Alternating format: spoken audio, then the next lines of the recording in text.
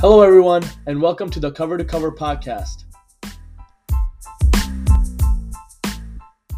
So, obviously, this is my first ever podcast and my first ever episode. So, I just wanted to take a little bit of time and talk about what I want to achieve with this podcast and how I want the message of this podcast to get across. I believe that reading is a powerful tool and it helps us in developing our life in different aspects. So, with this podcast, I want to dig deep into the variety of books that I read about self-development and talk about the impact that it has and can have on anyone's life. And these books, they're not just focused on one area of self-development. They vary from different areas of self-development, such as financial dependency and the knowledge of being wealthy with a healthy mindset to physical and mental health as well.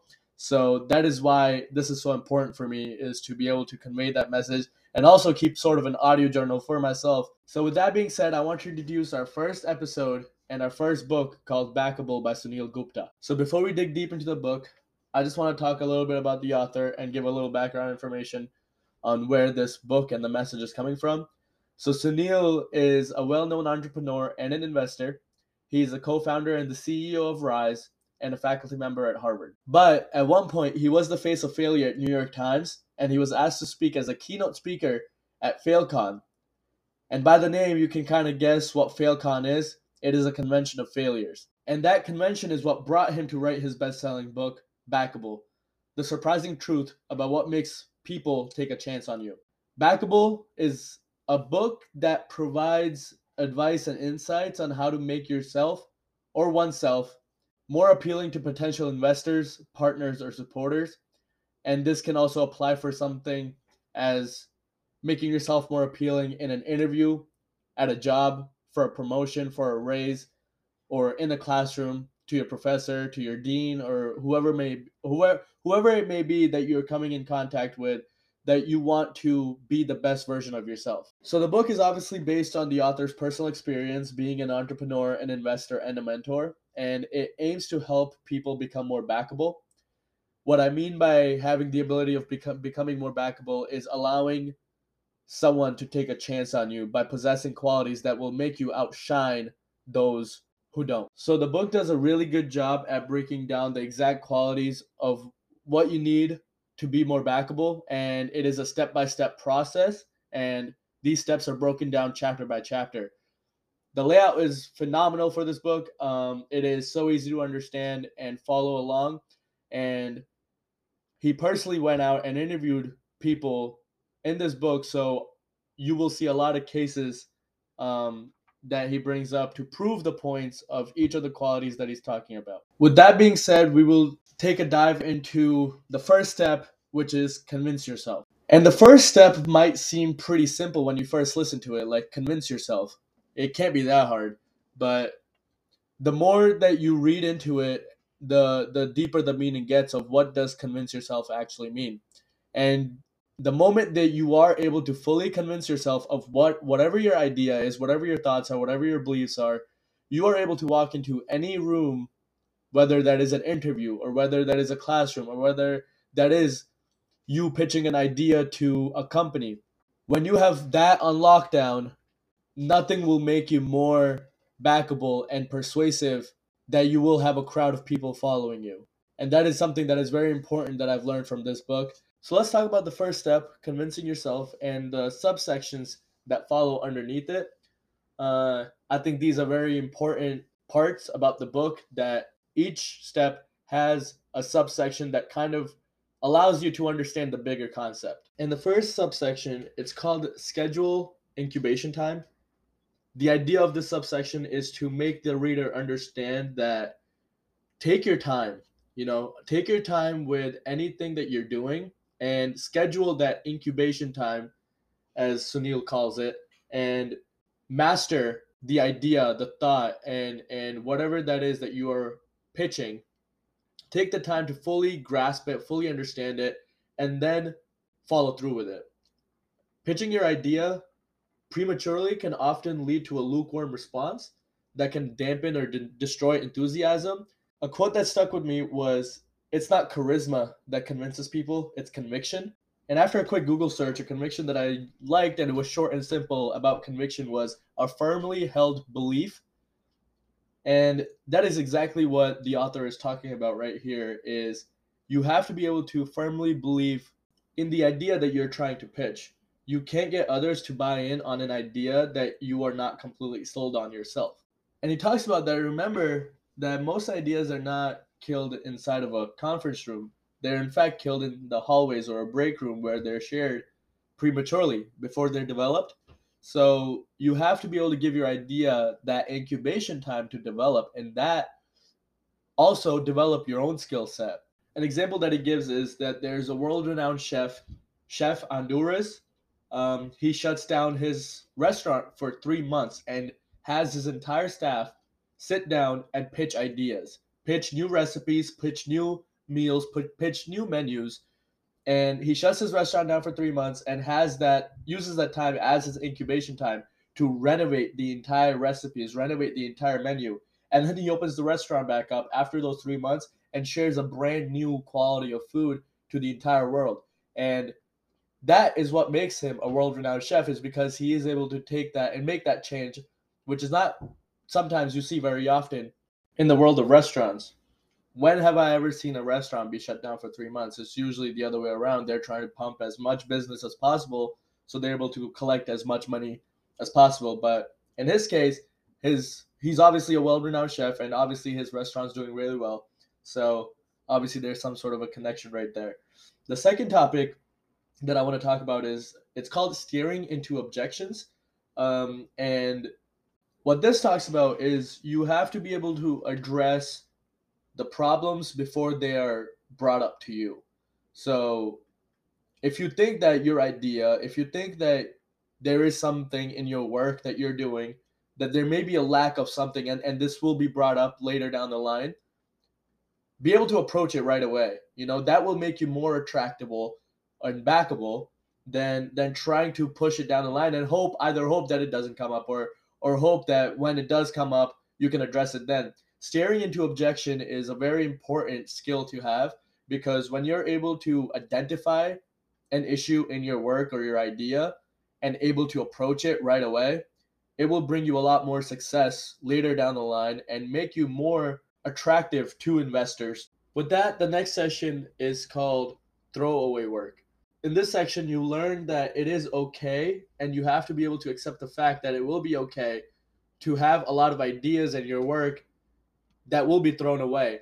And that doesn't have to be physically, but something that you will not use. But again, that is part of the process, and you have to be able to trust that process and knowing that every time just giving the effort and producing something, whether it is an idea or work, it is going to lead you into the right path. And if you keep giving it effort, it will bring you to the final destination of where you're trying to be. But at first, you're going to have to face a lot of difficulties and have that work that is thrown away, that is not usable. An example that the author uses in this is an author doesn't get inspired to write every single day, but you just simply sit down and start writing. And majority of the time when you start writing, things will be crumpled up and thrown into the trash can, but those things that don't get thrown away build up over time and produce a story and produce a novel and whatever it may be. And that was the case for this book, and that was the case for this podcast, and that's going to be the case for a lot of things moving down the line. It's a very important lesson, and I think that is something that you should have patience for. And a way that you make sure that you don't run out of patience is having this fourth lesson, which is measuring your emotional runaway. Sometimes just your intellectual interest is not enough. And what I mean by having the intellectual interest is having the interest of being successful and having the interest of making money and moving forward. But sometimes that interest, as important as it is, it may not be enough, and you need to have something that you are passionate about for you to keep going and make sure that you do have the patience when you do fail, that you can keep going. And that's something that's really important, because if you're not attached to something as emotionally, you're not going to want to continue after you fail. And that wraps up the step one, which was convincing yourself. And now we head into step two, cast a central character. And the last section is a perfect segue into this chapter, which is casting a central character, because there is an emotional part that is also connected to this chapter as well. We don't tend to emotionally connect ourselves to concepts and ideas, but more so we connect to people and stories. An example of that is an author named Tim Ferriss who wrote The 4 Hour Work Week, which sold for millions of copies. And he wrote that for two of his specific friends who felt trapped in their 9 to 5 jobs. Even though he sold a million copies, his intention was to address his specific friends who did feel that way. And having them as his central character, he was able to produce something that sold for a million copies. The important lesson here is keep your central character in sight, not just cast them for a role and then forget about it. But you have to keep them in your mind and in your sight, because once you lose sight of that character, you will unravel. Groupon and Uber are two very good examples of companies that base their service and base their product around a central character. But early on in their business, they face a lot of challenges because once they got their business up and running, they lost sight of their central character and they started to unravel. And even a better example of this is the author of this book, Suneel. He is the CEO and founder of this app called Rise, which connects you with nutritionists and diet specialists around the world that service you. And he was able to do this because he kept his father, who suffered from diabetes and heart conditions due to eating habits, as a central character. And he kept him, but with that, he also serviced millions and millions of people across the country and made Rise a very popular app. Now, on to the third step, which is called Find and Earn Secret. This is a very short and simple step. And when I say simple, it doesn't mean that it doesn't require any work, but it's simple to understand. Great ideas tend to stem from an earned secret, which means finding a hidden insight that you learn through firsthand experience. I'm going to use a video game as an example to kind of describe what an earned secret would be. And that is something that I guess I can easily understand because I'm able to relate to something like a video game. But an earned secret in a video game might be a hidden level or a collectible that can only be accessed by solving a complex puzzle or like defeating a final boss or something. So, to put that into perspective of research and investigative work, an earned secret might be a piece of information that is only revealed through thorough analysis or investigation. So it is going to be something that's not readily available, but that is what makes you shine and make you feel more valuable over someone else. I hope you guys are able to take these steps. I know we're not completely finished with all of the steps yet, but I hope you guys are able to take these steps and sort of make it a lifestyle and brand it. Brand it in your own mind, because yes, you can use these steps if something in your near future is approaching that you are seeking. But at the same time, if you make this a habit of yours, you will be able to do this naturally. It will never be a thought. It will just be what you do. And that is a lot more beneficial over time. Obviously, it's not something that's going to happen overnight or in a few days or a week or a month. This is a lifetime type of thing. So you will start seeing the results later down the line when you start taking the actions for it. And with that, we go into step 4, which is called make it feel inevitable. This topic is sort of geared towards entrepreneurship and geared towards presenting an idea, or to a business or something. So this, out of every step, just to be clear, like this is probably the most that is outside of dedicating it to your daily life. This is something that you would do as an entrepreneur mainly, but I'm sure that you can use this also as a habit in your daily life, and you will find success just in basic tasks. So step 4, make it feel inevitable.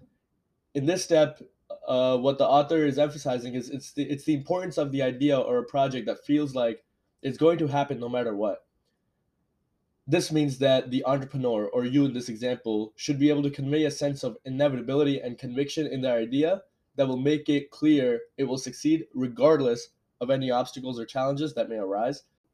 And an important way to do that is that you can achieve this by providing the evidence of traction, such as early customers, partnership, or revenue. Pretty much anything that's going right at the time, you can use that as evidence to increase your chances of attracting the support and investment that you need to turn your idea into a reality. And step 4 is a great segue into step 5, which is called flip outsiders to insiders. This is another step that I think you can incorporate into your daily life, but I think the focus is more around entrepreneurship. But with this step, the importance of it is to turn people who are skeptical or unfamiliar with the idea into supporters and believers. You can achieve this by creating a sense of community and belonging around your idea, and by providing the opportunities for people to get involved, and by sharing a vision and a story behind your idea.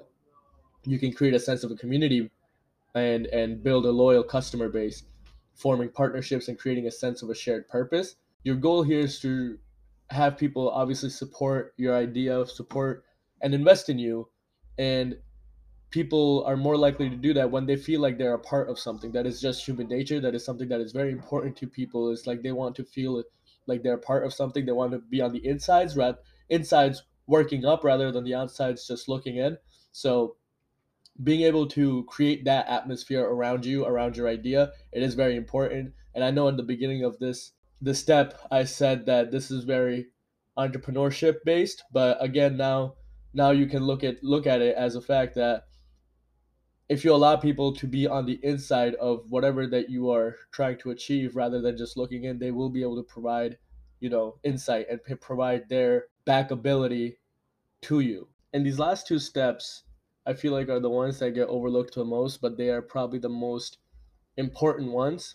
Um, and when I say they're probably the most important ones, that's not to characterize the previous ones as something that are not as important. I believe that they're all of these steps are just as important as the other one and should be followed.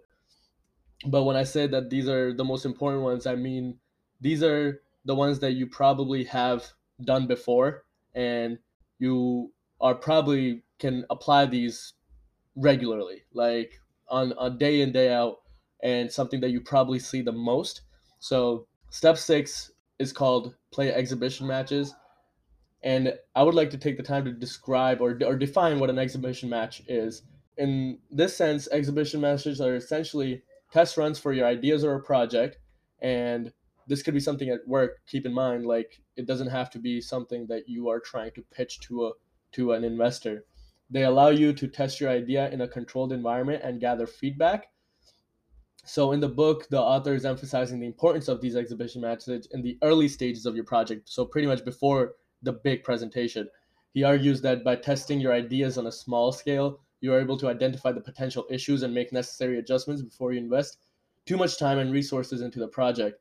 And that is very, very crucial. I do this for pretty much everything, or I should say I try to do this for pretty much everything, whether it is presenting a presentation to my customer at work, whether it's my boss or whether it's a true customer that I'm talking about my research to.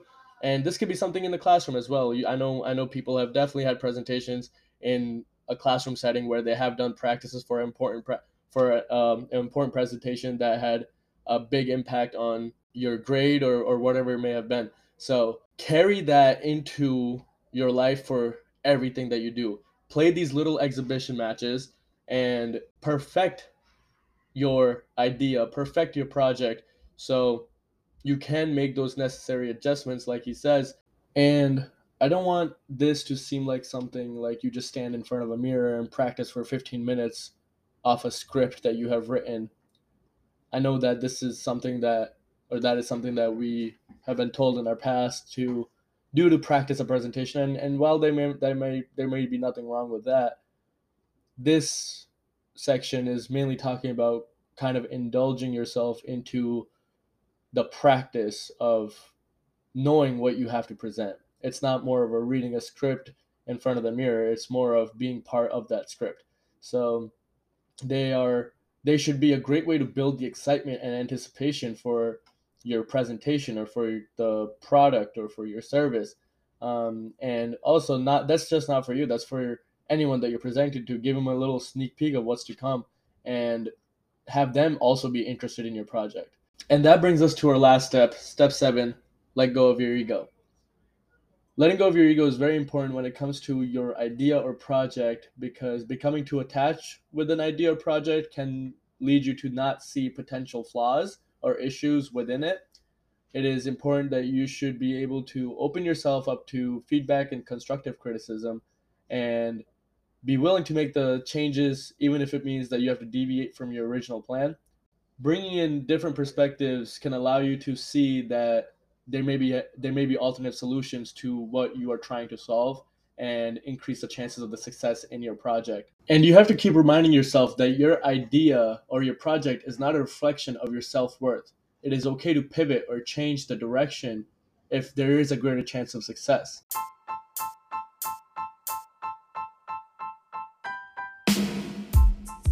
Well, that's it for the first ever episode of the Cover to Cover podcast. I'm so excited to have you guys along for the journey. I hope you guys enjoyed the discussion of Backable by Suneel Gupta. I also want to thank you guys for tuning in and showing your support. I look forward to sharing more great book recommendations and discussions with you in the future. I also want to make this the best experience for everyone that is involved in this process. So I also want to hear from you guys. If you have any recommendations and ideas for the future episodes or any sort of feedback that will help me improve this podcast and make this a great experience overall. Thank you guys once again for listening, and I hope to see you soon.